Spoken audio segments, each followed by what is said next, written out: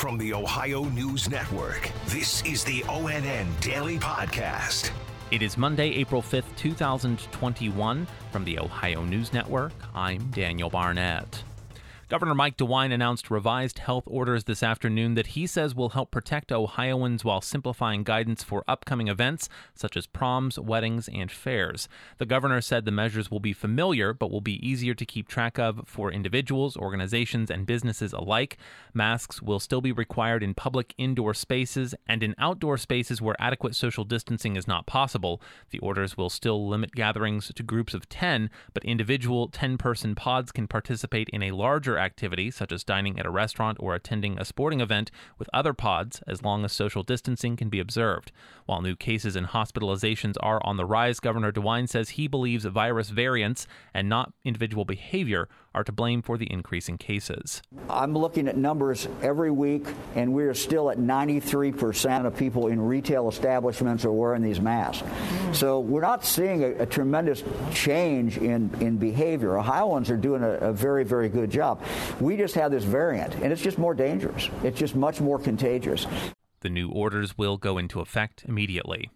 And the governor said efforts to vaccinate young Ohioans will likely be impacted by the spoilage of millions of doses of the single-shot Johnson & Johnson vaccine that came to light last week. DeWine said it's too early to tell what the scope of that impact will be, but it will certainly impact anticipated shipments in the next week or more. DeWine had announced last week the state would be turning its attentions to vaccinating college students before they leave campuses for the summer to help curb the spread of COVID-19 from one part of the state to another.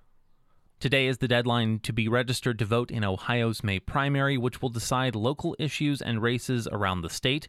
ONN's Dave James reports. Ohio's Secretary of State is Frank LaRose. He oversees elections. As long as you voted recently, you're good to go. Now, you may want to check it. VoteOhio.gov is the place to do that. We want to make sure people keep their address up to date when they move. Sometimes people forget to do that. So check it out at VoteOhio.gov if you have any questions. LaRose says early voting starts tomorrow for the May 4th election, and a lot of the same policies and safety procedures that were in place in November will continue for the primary. Dave James, ONN News.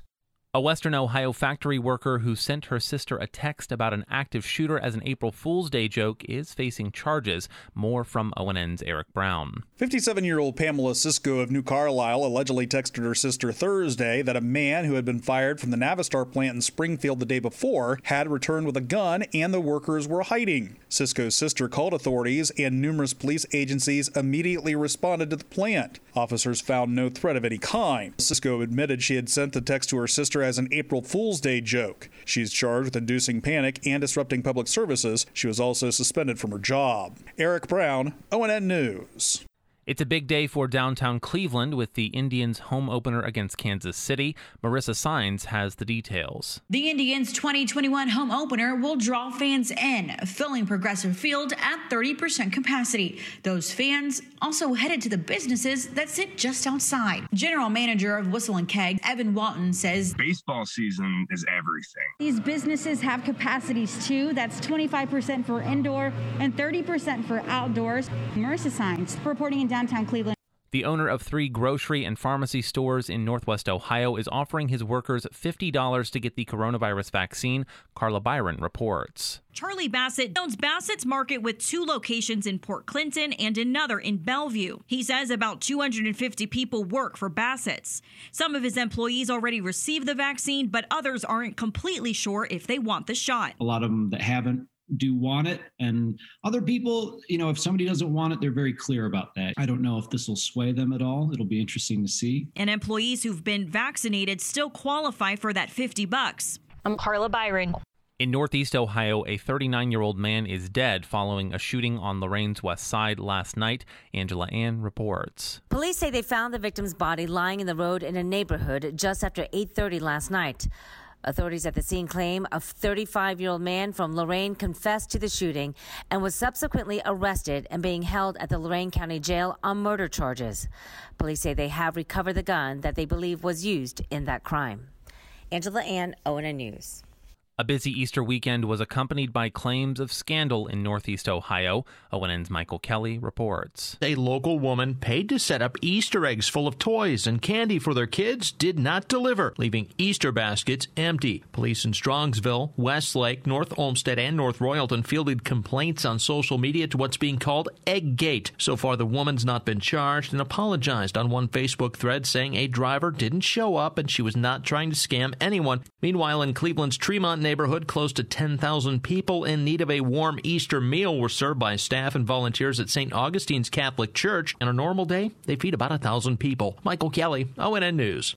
To the southeast of Columbus, a man who pleaded guilty to killing 2 people by driving a pickup truck into the lobby of a medical center in Canal Winchester a year and a half ago has been sentenced to 30 years to life in prison. Dave James has the details. 46-year-old Raymond Leindecker of Baltimore, Ohio, pleaded guilty to 2 counts of murder in the September 2019 deaths at Diley Ridge Medical Center. Fairfield County Common Pleas Judge David Trimmer sentenced him to 15 years to life on each count in the deaths of patient Cindy Fritz and longtime hospital worker Scott Davis, and ruled that the 2 sentences would run consecutively. Dave James, ONN News. And a new study from the American Journal of Medicine shows fewer people are being treated for heart attacks and strokes because patients are afraid of catching COVID-19 at the hospital. Clay Gordon explains. Dr. Anu Kanodia of Ohio Health explains that it's because people with chronic illnesses are pushing off much-needed doctor's visits. When people actually get to the emergency room, they're a lot sicker. They're like at the worst stage of heart attacks, the worst stage of strokes, the worst stage of the COPDs. Because they're waiting, because of fear, they're actually having higher death rates now.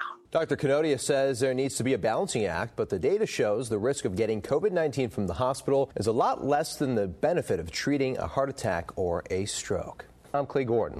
Special thanks to affiliate stations WBNS-TV in Columbus, WKYC-TV in Cleveland, and WTOL-TV in Toledo for their contributions to today's newscast. I'm Daniel Barnett on the Ohio News Network. This has been the ONN Daily Podcast, a production of Radio Ohio Incorporated on the Ohio News Network.